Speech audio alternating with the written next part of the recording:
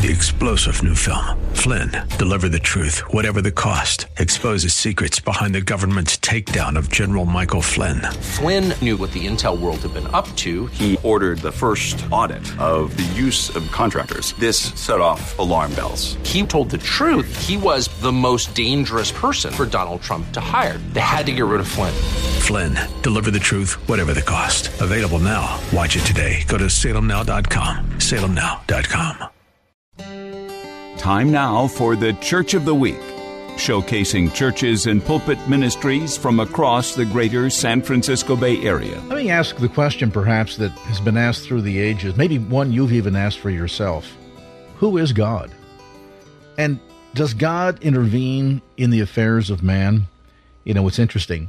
Scripture tells us that the Lord is so concerned about our well-being that he, in an example, not only cares for the lilies of the field and the birds of the air, but even has the very hairs on our head counted, which, admittedly, for some of us, that job is getting easier and easier, but demonstrative of the notion that, yes, very much so, God intervenes and cares about the affairs of mankind. And I think sometimes we confuse adversity or the challenges of life in a fallen world with God not caring.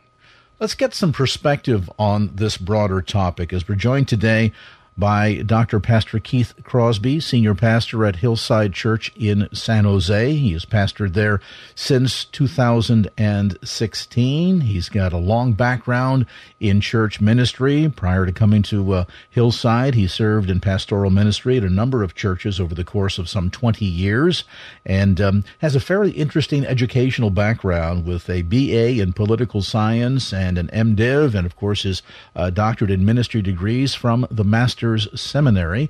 And Pastor Crosby, great to see you. Good to have you with us. Greg, it's always a pleasure. Thank you for having me. Let's talk a bit about this question. I mean, it seems to be so fundamental to the faith, and maybe, if anything, in recent generations, part of that question has changed, meaning that for so long it was a question of, does God care? Sometimes today we see growing numbers in a increasingly secular population, a population that on an increasing basis is unchurched, that even questions, does God, meaning does he even exist? Sure. So with that foundation, and there's been a number of life experiences that you've been through down through the years, and even more recently in your family and in your ministry, I think demonstrative, as we were visiting briefly before we came on the air today, demonstrative of the notion that, yes, indeed, God does care and he does intervene. But to those who say, you know what, Craig, Pastor Crosby, if you knew what I was going through, you would equally have the conclusion that God just must not care. Well, you know, Craig, as we talked about beforehand, you yourself are a cancer survivor, you know, and with my daughter's accident 7 years ago, and with my own illness, God allows trials. You know, we live in a fallen world. And somebody once said to me, well, how do I know that God cares? Because the symptoms that we see around us, suffering and sickness and sadness, are the result of our sin, the sin of mankind, the sin of Adam and Eve. Romans 5:12, sin entered the world through one man and then spread to all because all sinned. We're like, these symptoms point us to God because we see that we cannot depend on ourselves. And so the hardship of the world, which is kind of self-inflicted by mankind, God gives us warnings. Just like if a man or a woman has chest pain, they know they have angina. If they didn't have those symptoms, they wouldn't seek medical care. And if we didn't have the symptoms of sin in this world, we wouldn't seek divine care. And so we know that God is, because in Psalm 19 it says, everywhere we look, the heavens are declaring the presence of God, the reality of God, and day to day pours forth speech. And we have his word that reveals the mind of God to us. God has not left us without a witness, and he reminds us constantly that he's there and that he cares. And his word is this love letter from another world to help us make sense of our existence. So, yes, life is hard. We make bad decisions as the human race. Yes, there are consequences, but there's also redemption. There's also salvation. God sent his son to rescue us, to redeem us. And the Bible probably, in my mind, is one of the most significant reminders that he's there, because it has something to say about every inch of thread that makes up the fabric of our existence. Everybody can have one, everybody can read one, and everybody can respond to one. And there's no other book like it in the world. So I think that evidence of God's existence is in natural revelation through the world around us, and the order that's there and the beauty that's there, and the special revelation of his word, and then the results of our sin all point us to God. At Hillside Church, you folks are not only engaged in making disciples, training people to then make disciples, but also global outreach. My goodness, the tentacles of this ministry reach far and abroad across the globe. Speak to that whole perspective for a moment in terms of some of the initiatives that are priorities for your ministry and the ministry and life of the body at Hillside Church San Jose. Well, we look at living in Silicon Valley. The world has come to San Jose. Mission Field's out your back door. Yeah. Right. You can meet people from every place in the world, and you can talk to people here that you could not talk to in one of their closed countries. And so we try to be all over that. And it's joyful in that for lack of a better term, the diversity or the color of our congregation has changed radically as we have done this. And then we're sending pastors to the Congo in about 3 weeks, to train pastors there. Our missions, we're a missions church. We've sent out missionaries, and our emphasis is church planting, leadership development, and church strengthening. And that's part of what we'll be doing in the Congo. But for us, the gospel is in the very lifeblood and fabric of this church, this great commission. And so you have people from every tongue, tribe, people, and nation here in San Jose. Bring them to church. Invite them. Sometimes they'll come for a cultural experience and hear the gospel. And then you have this outreach that we do. We try to be a three-dimensional church. We disciple hearts and minds of our own people to equip them to evangelize other people. And we send people abroad. What we say is be one, bring one, build one. Be a real deal Christian who lives out their faith, so that you can bring somebody to faith in Christ through your testimony and by sharing the gospel with them. And then we can build them up and strengthen them for ministry to repeat the process, to birth new Christians. And that's how we see ourselves as changing this community and perhaps the world one soul at a time with the message of Jesus Christ. We want to play offense for the kingdom of God. And, it's so much easier to do than some people think or anticipate. I never forget many years ago traveling in China and meeting with a local underground church leader. And they were talking a bit about the history of the church and that it just started in somebody's living room, and then it grew and grew and grew. And now they're meeting in an old hothouse that used to grow mushrooms. In fact, they loosely refer to it as the mushroom church. And in talking with the pastor said, well, just amazing what God has done here in just a few short years. And, as Americans typically do, we're concerned with the numbers and growth and what's the strategy. And so, we posed that question to the pastor, and he said, well, we're going to expect we've got 2,000 members this year. Next year, we're going to have 4. The year after that, we're going to we'll have 8. And we realized in short order, he was doubling the numbers every year. It's like, wait a minute now. Hold on.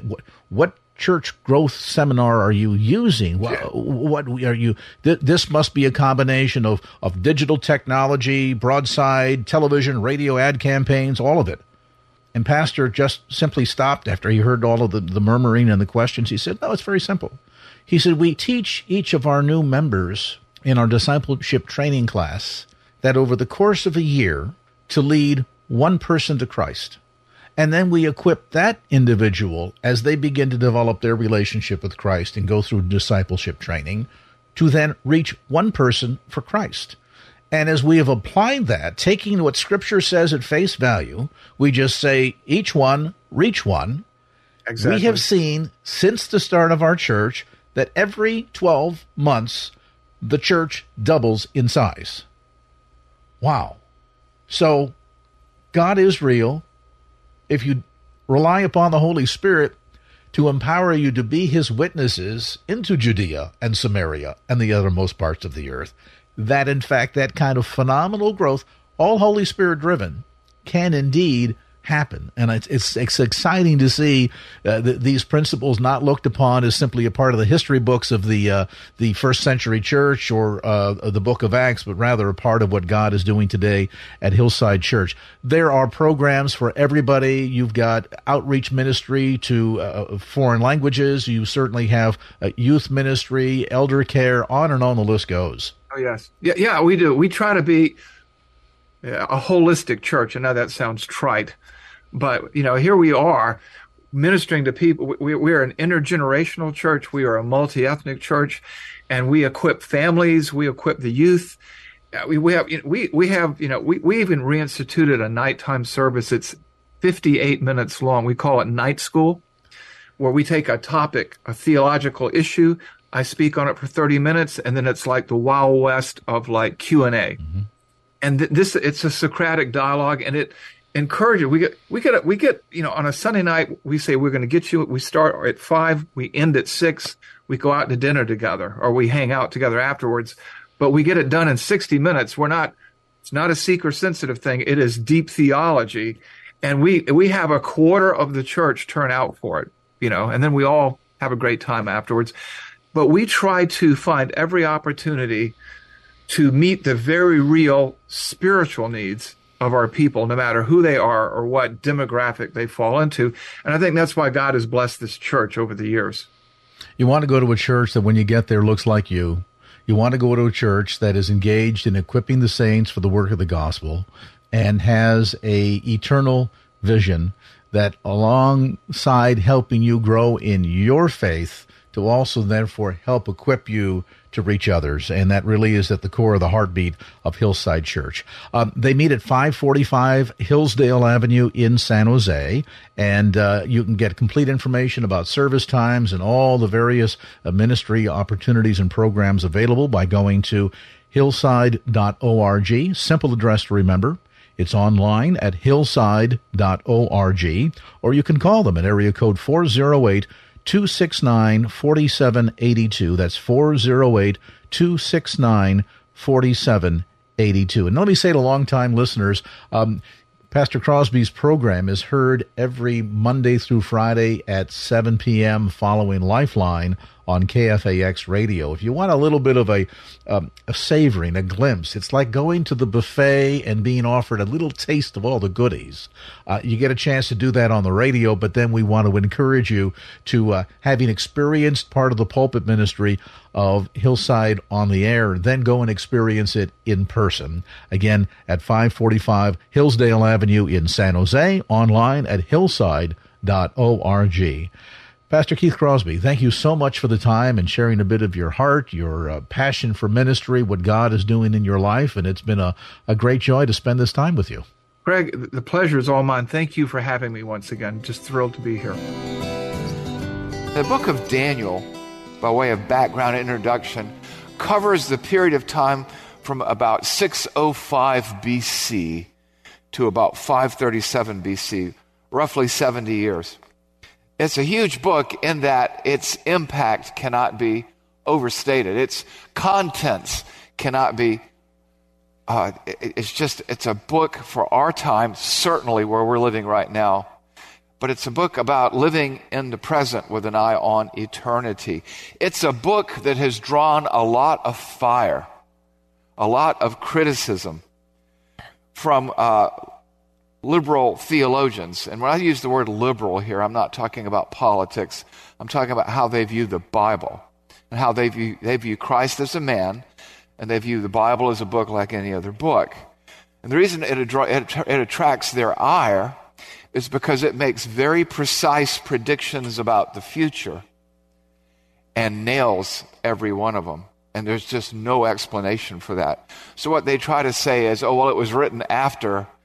There was no such thing as Daniel. He never existed.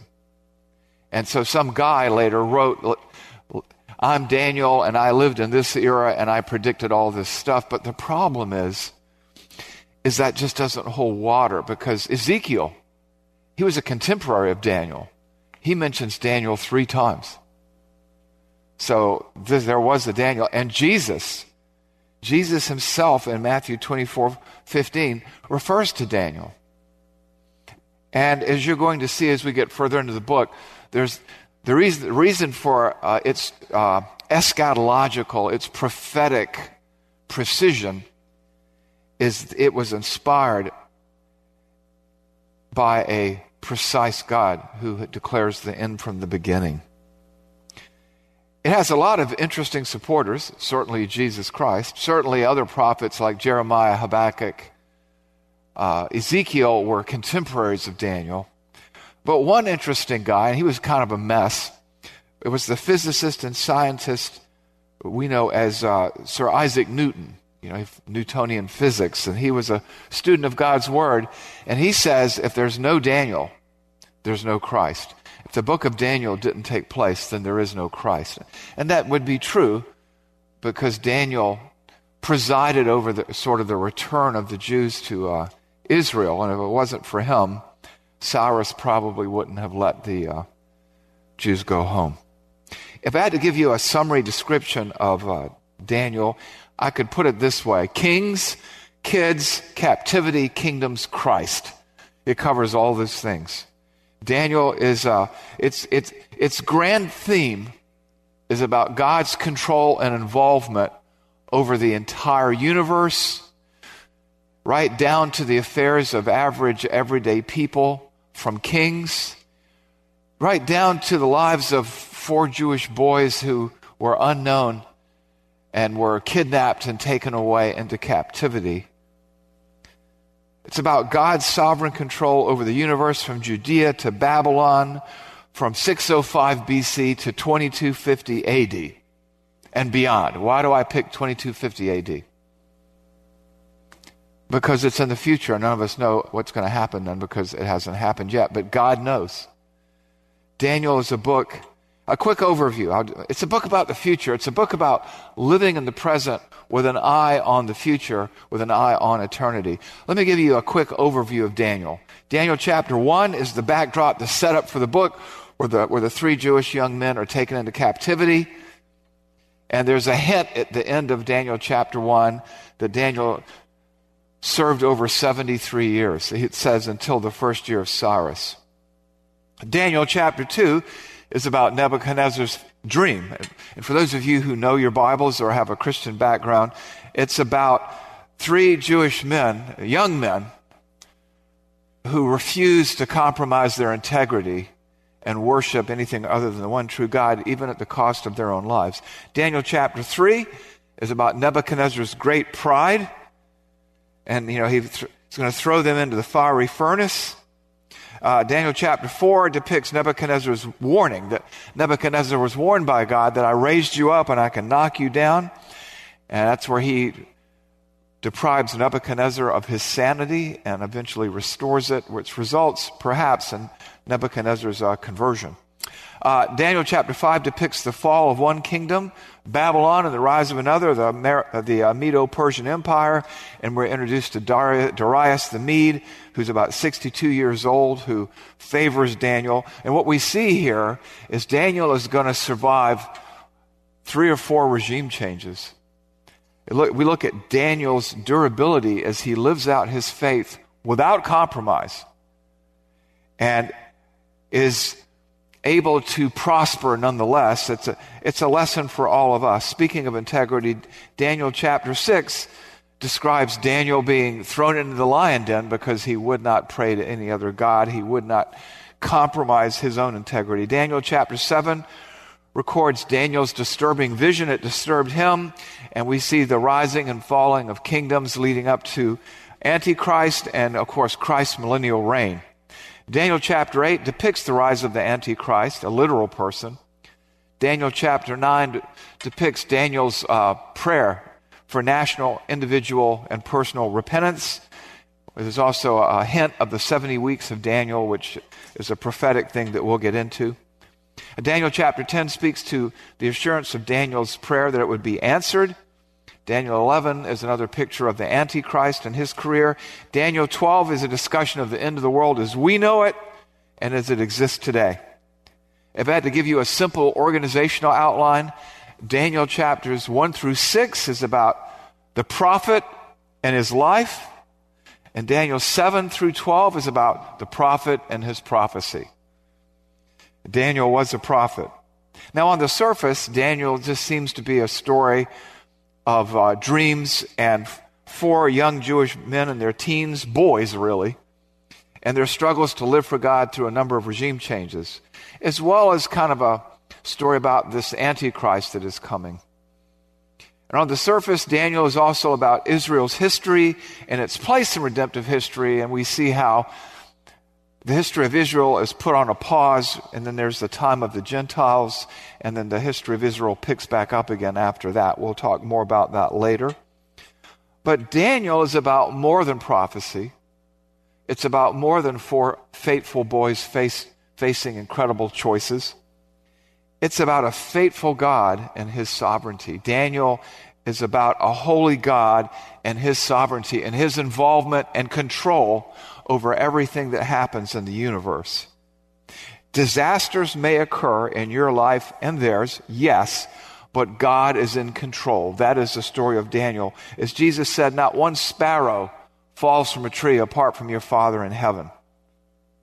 5 sparrows are sold for 2 pennies, Jesus said, but you are more valuable than they are, yet your Father in heaven never loses sight of those sparrows. And that said, he never loses sight of you or Daniel. Daniel is also a lesson for us. There are principles and practices we can learn for Daniel and his colleagues in inch by inch living for God under the most difficult of circumstances. Hence our sermon series title, Living as Exiles, Living in Exile. What does this mean? You and I are not of this world. You and I are aliens. You know, years ago when I was living in Riverside, a man started this bumper sticker campaign, not of this world. And you've probably seen this emblem somewhere. Well, that's true. You are not of this world. You are an alien. You are in exile. This is not your home. America or Tanzania or Russia or Greece or wherever you're from is not your home. You're just passing through. You're just passing through. The culture's practices are not your practices. You don't belong here. But God has put you here the way he put them there for such a time as this. And that's why I say you're not of this world. I was at the Ligonier conference, as I mentioned earlier, and Steve Lawson was speaking. And he said something in a very blunt and powerful way that stunned me. I mean, the way he said it, and I cannot imitate Steve Lawson if you've heard him preach. But it's something that we forget sometimes because we, as Christians, don't want to offend anybody. But he preached this amazing sermon, and he even talked about not being of this world. And then he said, you can't live in this world and condone things like the transing of children in the school system, or the transing of our children in the culture, or LGBTQ, that agenda, or abortion on demand, and be a Christian. And he just said, so you either need to repent or be saved. Because there's no way. People say, well, you know, we're not supposed to get political. That is not political at all. There's no politics there. That's Christianity. That's basic Christian worldview. I remember hearing about a man who was at a church. You remember Prop 8, right? With, you know, the defense of marriage thing here in California. And he kept talking to his elder board about, when are you going to say something about this? And eventually he was called in, and he was told by either the elder chair or somebody, you know, you can talk to us about this thing, but don't mention the Bible, because this is a political issue. And shortly thereafter, he left that church, and I was like, I would too.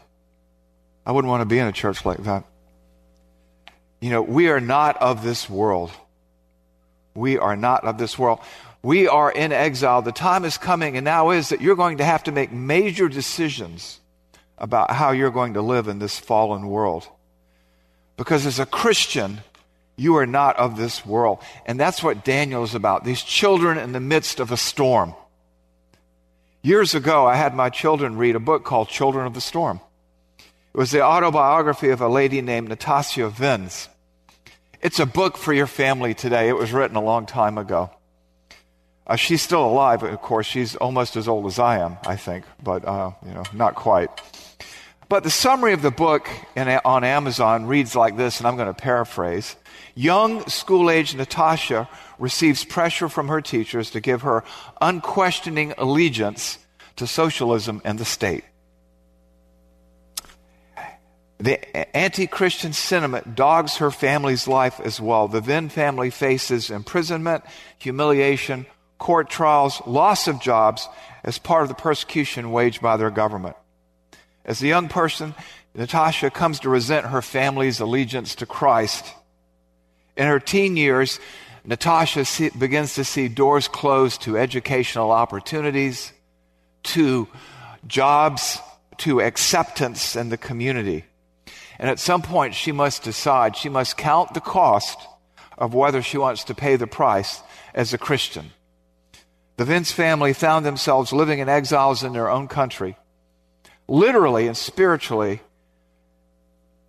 they were exiles in their own country.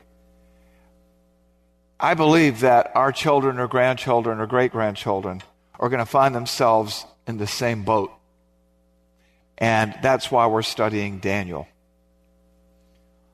Like Children of the Storm, Daniel is a book about choices in the here and now. Daniel is a primer on living in exile as exiles, which is what Christians are, as the Bible tells us. Does the Bible really call us exiles? Am I making too much of this? No. 1 Peter 1:17. What does it say? And if you call on him as Father, who judges impartially according to each one's deeds, conduct yourselves with fear, with reverence throughout your time of exile. There is no if you're in exile if you're a Christian. If you are saved, then you are in exile. And the Lord doesn't say this once. He says this over and over. 1 Peter 2:11, Beloved, I urge you as sojourners and exiles to abstain from passions of the flesh which wage war against your soul. And you know what? It's not just Peter and Paul harping on this. You see this in the book of Hebrews, chapter 11, in that great hall of faith, where it talks about all these people who lived out their faith. Imperfect people. Abraham, Jephthah, all these people. And in Hebrews 11, 13 through 14, it says this, These all died in faith, not having received the things promised, but having seen and greeted them from afar, and having acknowledged that they were strangers and exiles on the earth. For people who speak thus make it clear that they are seeking a homeland. You're seeking a homeland, and this isn't it, right? You have a heavenly home. The writer of Hebrews points back to all the heroes of the faith and reminds us that they were living in the present with an eye on the future. Now, the ones that they're describing never saw the fulfillment of that. They were Old Testament saints, and they never saw the Christ, and they didn't have all the revelation that we have today. But like us, they were exiles. Because, you see, once you receive Christ, you're transferred into a new kingdom. You have a new king. You have a new loyalty. You are an alien, a stranger, an outsider. Sometimes, even within your own family. Sometimes a wife will come to Christ, but the husband doesn't, or a husband will come to Christ, but the wife doesn't, or the children will come to Christ, but the parents haven't come yet. And there's this difference. It's almost like dialects. They speak almost different languages. They can understand each other, but sometimes it's hard to understand. And the reason is that we now see the world, we see our existence, our past, our present, and future through a different lens. We are not of this world. And so Daniel here is a book about living in the present with one eye on the here and now and one eye eternally, that is prophetically focused. He is an example for us how to live in light of prophecy. And he's living in a physical exile. And he still has to go to the office every day. You think about that. Daniel went to work every day in a godless country, serving godless kings, with people looking to pick a fight with him. And his example should not be lost on us, because he provides us a blueprint, a portrait on how to live in that kind of tension. How to live in the here and now, understanding the coming apocalypse is closer each day, and how to do that with a joy and a purpose and an effect that makes an impact on those around him. He doesn't have to go looking for trouble. Daniel lived eschatologically. Along those lines, Martin Luther lived the same way. Somebody once asked Martin Luther, "What would you do if you knew the world was going to end tomorrow?" And I loved Luther's answer. He said, "If I knew that tomorrow was the end of the world, I would plant an apple tree today." In other words, he would continue living as he always lived. A lot of times for a Christian, they say, well, if the end of the world is near, I better get serious. And you know what? Too late. You need to live seriously every day. Because your life is not your own. It belongs to Christ, and you should spend it wisely. Daniel shows us how. Well, enough of introduction for now. Let's read Daniel chapter 1, 1 through 7. Daniel chapter 1, 1 through 7. We're going to come back and really focus on the first two verses. Daniel 1, 1 through 7. In the third year of the reign of Jehoiakim, king of Judah, Nebuchadnezzar, king of Babylon, came to Jerusalem and besieged it. That kind of gives you the date right there, 605 BC. The Lord, this is shocking, the Lord gave Jehoiakim, king of Judah, into his hand, into Nebuchadnezzar's hand, with some of the vessels of the house of God. He, Nebuchadnezzar, brought them to the land of Shinar, Babylon, to the house of his God, and placed the vessels in the treasury of God. Talk about a national disaster for Judah. Your king is defeated. The holy place is partially looted, and the world as you knew it has ended. Verse 3. Then the king commanded Ashpenaz, his chief eunuch, his chief official, his right-hand man, to bring some of the people of Israel, both of the royal family and of the nobility, youths, basically it's going to be teens. He wants the teens. He wants the young people. Why is that? Because they're moldable. Youths without blemish, of good appearance, and skillful in all wisdom, endowed with knowledge, understanding, learning, and competent to stand in the king's palace, and to teach them, these young people, the literature and language of the Chaldeans. The Chaldeans are Babylonians. So he wants to take the next generation, bring them to Babylon. They can serve him. They'll go through 3 years of training, as we'll see. And then they'll be ready to do what he needs them to do, maybe in the administration of their defeated country and elsewhere. And they're going to be well taken care of, verse 5. They'll be very comfortable. The king assigned them a daily portion of the food that the king ate. They'd be eating from the king's table. And the wine he drank, better than Napa in those days. They were to be educated, trained, indoctrinated for 3 years, and at the end of that time, they were to stand before the king. Among these were Daniel, Hananiah, Mishael, and Azariah, of the tribe of Judah. Here are our 4 young men. And the chief of the eunuchs gave them names. Daniel, he called Belteshazzar. Hananiah, he called Shadrach. Mishael, he called Meshach. And Azariah, he called Abednego. So what we see here is the end of an era. Seemingly the end of an ethnic and national identity, to some the end of the world, particularly if you were Jewish. And what we see here too is an attempt to brainwash, indoctrinate young people. So not much has changed.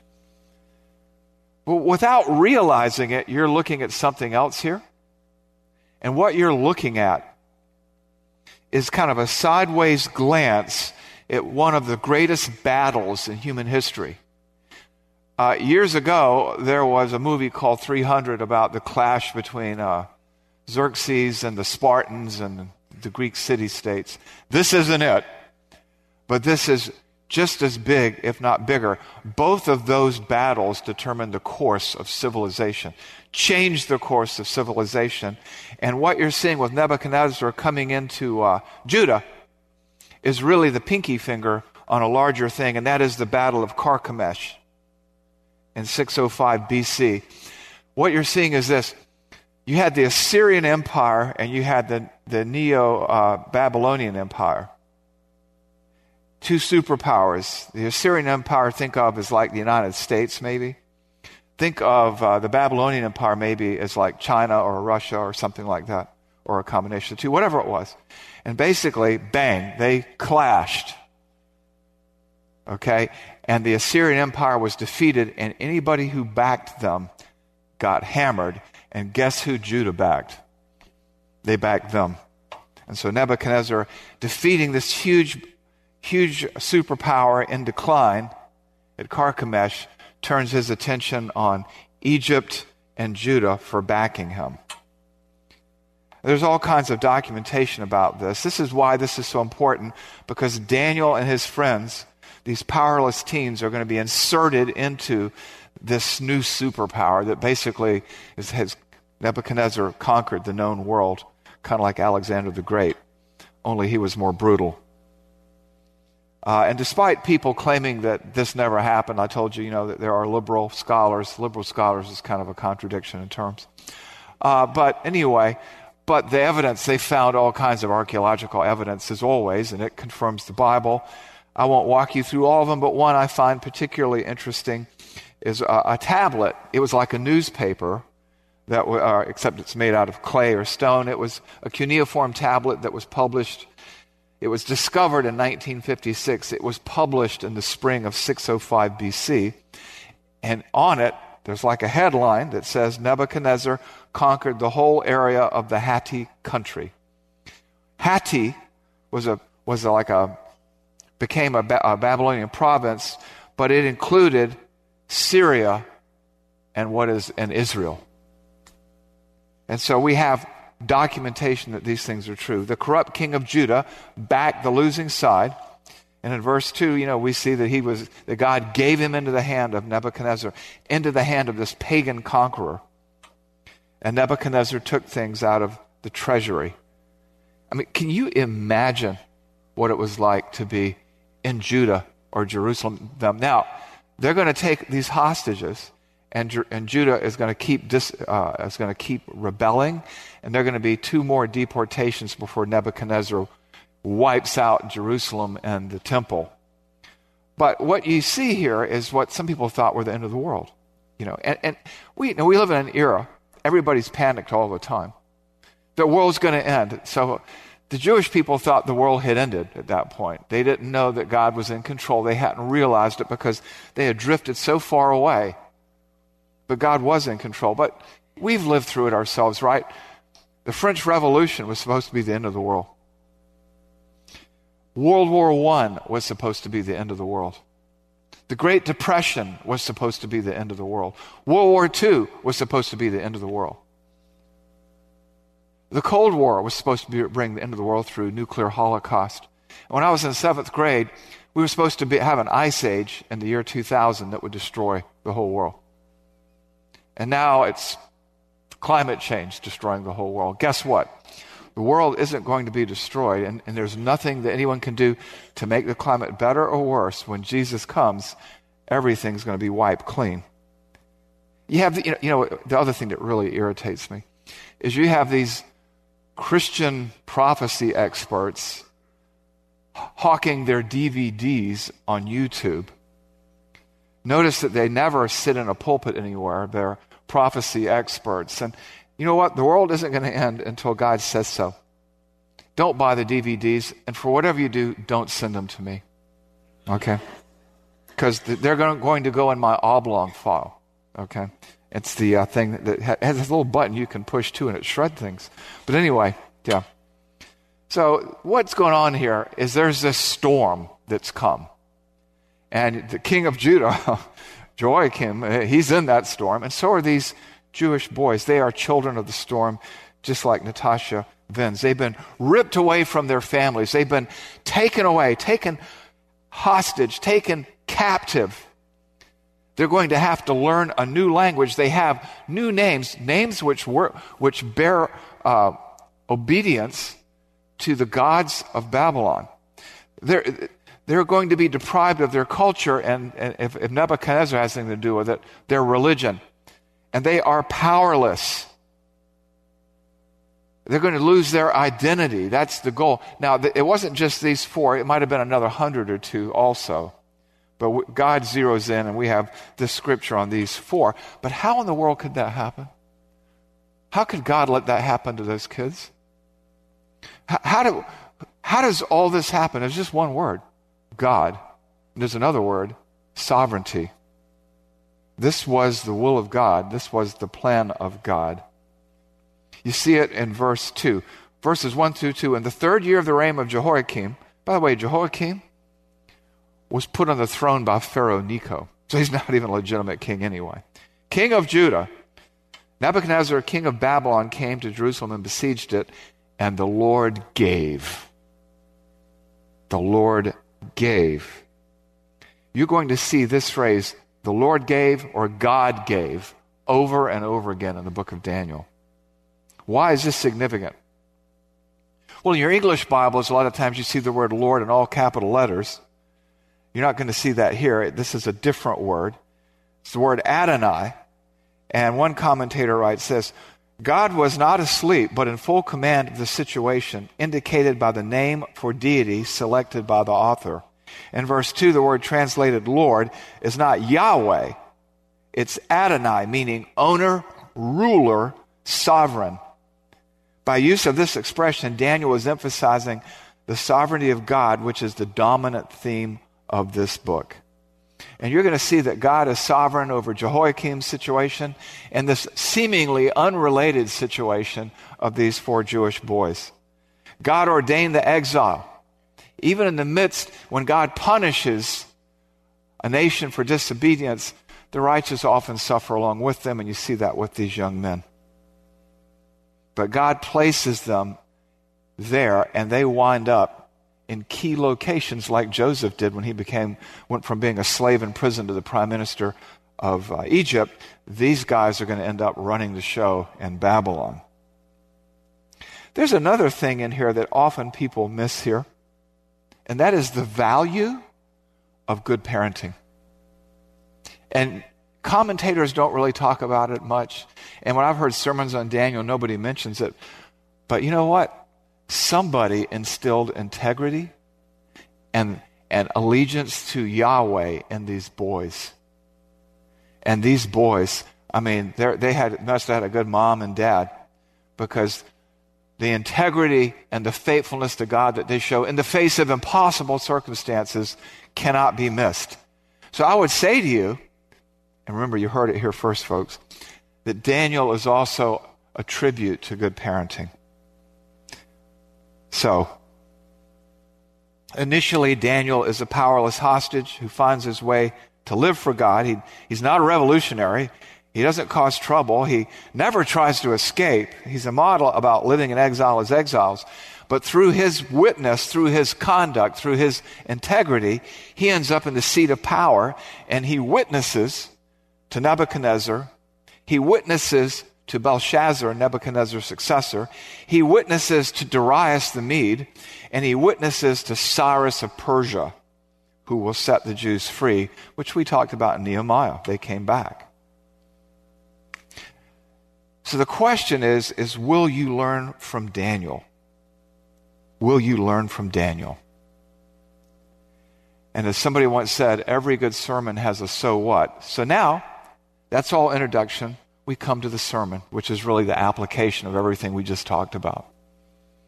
I want to give you 3 takeaways as we review an application. 3 applications from Daniel 1 through 7 that you can apply in your life in the here and now so that you can live for God, so that you can live as an exile in exile without compromising your integrity as you bear witness to Christ. Takeaway number 1 is this: know that in every natural or national disaster, God is in control. God is in control. Where do we see that? Daniel 1 through 2.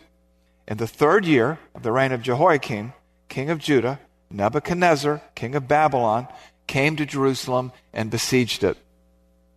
And the Lord gave Jehoiakim, king of Judah, into his hand with some of the vessels of the house of God. Here we have this apparent disaster, the siege of Jerusalem. God gave the king into the hand of an invading army. God gave the invader some of the articles of the temple. But everything happens for a reason, right? Because God punishes sin, and Judah had sinned and not listened. There are consequences. So you have this pagan king having his way with the people of God.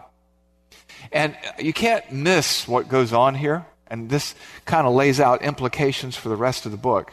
In those days, pagans, unbelievers, measured the power of your God by the power of your army. So if my God was bigger than your God, we could whip up on you. And so this was a double humiliation for the Jews. Because those gods of Babylon, at least on the surface, appeared to whip up on Yahweh and take the king and things out of Yahweh's temple. And so this humbled a stiff-necked people. And everyone, as I said it before, is affected by disasters like this. Sin has collateral damage. And the people of Israel were corrupt. Their government was corrupt. Their worship was corrupt. And the righteous suffered along with the unrighteous. Where do we see that? Daniel 1, 6 and 7. Among these captives were Daniel, Hananiah, Mishael, and Azariah, the tribe of Judah. And the chief of the eunuchs gave them names. Daniel he called Belteshazzar, Hananiah he called Shadrach, and Mishael he called Meshach, and Azariah he called Abednego. So here are these young men who we know are righteous because we read about everything they do and think and say later. And because their government was corrupt, the corruption affected them in a very painful manner. They are ripped away from their families and taken hostage. It's going to happen with you. You know, our government with we have probably the most perverse government in the world right now in power in this country. I mean, just imagine this, And there are going to be consequences that affect you. Spiritually, physically, economically. That's what's going on here. But know this, takeaway number 1, that in every natural and national disaster, God is in control. God is at work. Takeaway number 2, understand that God is in control of the present, the near future, and the distant future. God is never asleep at the switch. God is in charge of everything. We'll come back to Daniel 1 and 2, and just look at the fact that you have this invasion. The 3rd year, Nebuchadnezzar besieged Jerusalem. And verse 2, and the Lord gave Jehoiakim, king of Judah, into his hand with some of the vessels of the house of God. The Lord gave. God gave. This did not surprise God. How do we know that? How can we be sure? Because Habakkuk, in Habakkuk 1, 5 through 9, said this was going to happen. He said this was going to happen. Let me read it for you. So Habakkuk here, there's a dialogue between God. Habakkuk is praying, and he's praying to God, how can you let this country go down the tubes? How can you let this happen? Do something. We have a corrupt government. We have corrupt leadership. Do something. And he does. Habakkuk 1:5-9. Look among the nations and see. Wonder and be astounded, for I am doing a work in your days that you would not believe if told. For behold, look, I am raising up the Chaldeans, the Babylonians, that bitter and hasty nation, who march through the breadth of the earth to seize dwellings not their own. They are imperialistic conquerors, we would say today. They are dreaded and fearsome. Their justice and dignity go forth from themselves. They are a law unto themselves. Their horses are swifter than leopards, more fierce than evening wolves. I don't like the sound of that. Their horsemen press proudly on. Their horsemen come from afar. They fly like an eagle to devour. They all come for violence. All their faces forward. And looky here. They gather captives like sand. Captives like sand. Habakkuk predicted this. God gave him this revelation, and he wrote this down. God, Yahweh, repeatedly warned Israel and Judah. Israel was carried off by the Assyrians to who knows where, and Judah, which would be Judah and Benjamin, to repent, and they wouldn't do it. Jeremiah, the weeping prophet, prophesied, that they would be carried off for 70 years. And finally, because the people did not repent, God brought judgment. Daniel 1:2, and the Lord gave Jehoiakim, king of Judah, into his hand with some of the vessels of the house of God. And he gave captives in a series of deportations. But he also gave hope. And how do we know that? Well, Habakkuk said, this is what's going to happen. It happened. But in Jeremiah 29:10 and 11 is one of the most misquoted and misapplied texts in Scripture. But in Jeremiah 29:10 and 11, Jeremiah lays out what to expect. So we know God is in control. For thus says the Lord, when 70 years are completed for Babylon, I will visit you, and I will fulfill you my promise and bring you back to this place. For I know the plans I have for you, declares the Lord. Plans for welfare and not for evil, to give you a future and a hope. This was his promise, not to you, but to Israel. Nonetheless, understand that God is in control. God is in control of the past, the present, and the future, of Israel, of Judah, of you. Nothing happens by accident. Even the trials that come through the collateral damage of our leaders or anything or anyone else. So what happened? God gave Judah into Babylon's hands. God gave these young men, these captives, into the king's service. God gave these Jewish boys their Babylonian names, and the Lord gave. So takeaway number one, know that God is in control of every national and natural disaster. Takeaway number two, understand that God is in control of the present, the near future, and the distant future, as we're going to see more of. And takeaway number three, grasp that he will preside over the decline of every nation, like ours. Every nation has, like people, have come with expiration dates. I have an expiration date. You have an expiration date. We're all going to die. Nations have expiration dates. This country has an expiration date. And the Lord gave Jehoiakim into his hand with some of the vessels of the house of God. The Lord gave. The Lord gives and the Lord takes away. Blessed be the name of the Lord. But can you, again, imagine the shock of the Jewish people? But they didn't understand that it was all part of God's plan, and the Lord gave. God was in control, presiding over it all of it, just as he is in your life right here and right now today. Right now. But remember this understanding of God's sovereignty. There's shocking things, disturbing things that we read here. But you know what?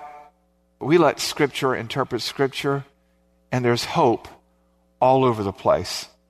Luke 12:6-7 reminds us that God is sovereign. Are not 5 sparrows sold for 2 pennies, Jesus says, and not one of them is forgotten before God? Why, even the hairs of your head are all numbered. Fear not, you are more valuable than many sparrows.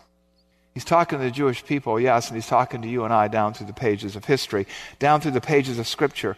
God is sovereign. All that is going on is part of history, His story. And more importantly, everything that happens, from a sparrow falling from a tree, or a fender bender, or somebody taking your catalytic converter, God is involved in all of it. He's involved in your role. God is in the details. 5 sparrows didn't go for much back then, and yet God was in the mix for them.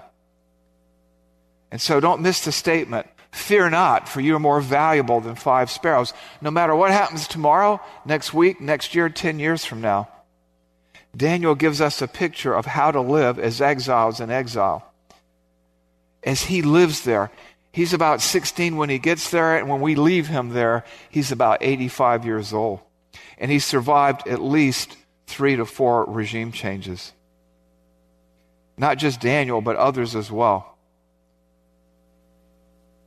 And he predicts the rise and fall of the Babylon, the Medo-Persian Empire, the Greeks, and Rome, the rise of Antichrist, and the coming millennial kingdom of Christ.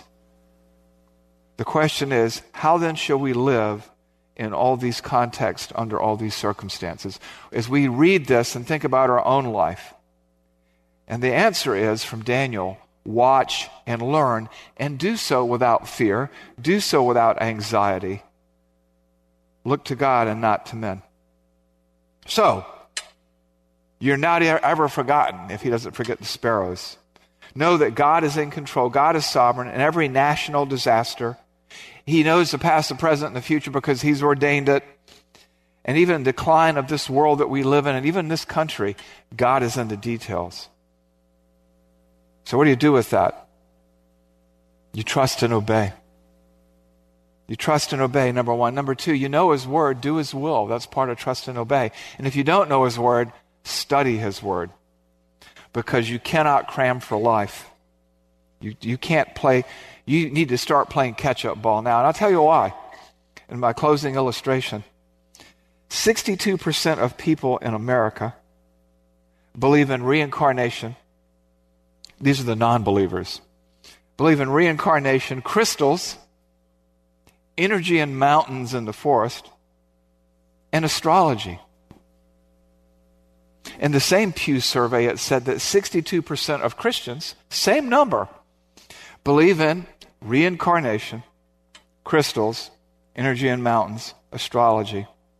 How would they fare in Daniel's time? How will you? Because you are an alien and a stranger. You are not of this world. And you're going to have to function in this world for the rest of your lives as an exile because you belong to Christ. Your life belongs to Him, and you must spend it wisely. Pastor Dr. Keith Crosby from Hillside Church of San Jose. This has been the Church of the Week, showcasing churches and pulpit ministries from across the greater San Francisco Bay Area. To nominate your congregation for Church of the Week, please email us the name and address of your pastor and church, along with a link to your church's website to churchoftheweek@salemsf.com. Again, that's the name and address of your pastor and church, along with a link to the website, and email to churchoftheweek@salemsf.com. While all submissions will be considered, not every submission is guaranteed airtime. Thank you for joining us today, and be sure to tune in again next week at this time for the Church of the Week. 3-star general Michael J. Flynn, head of the Pentagon Intelligence Agency, knew all the government's dirty secrets. He was one of the most respected generals in the military. Flynn knew what the intel world had been up to. He understood its funding. He ordered the first audit of the use of contractors. This set off alarm bells. The explosive new documentary, Flynn, Deliver the Truth, Whatever the Cost, uncovers the facts behind this scandal. Flynn told the truth. He was the most dangerous person for Donald Trump to hire. I find out the worst enemy that I'm going to face in my life is right here in America. They took my assessment and they wanted me to change it. And I was like, I'm not changing it. They had to get rid of Flynn. With in-depth interviews, archival footage, and never-before-seen personal records of the man behind the headlines. I just felt like I was drowning. Flynn, Deliver the Truth, Whatever the Cost. Available now. Watch it today. Go to salemnow.com. salemnow.com.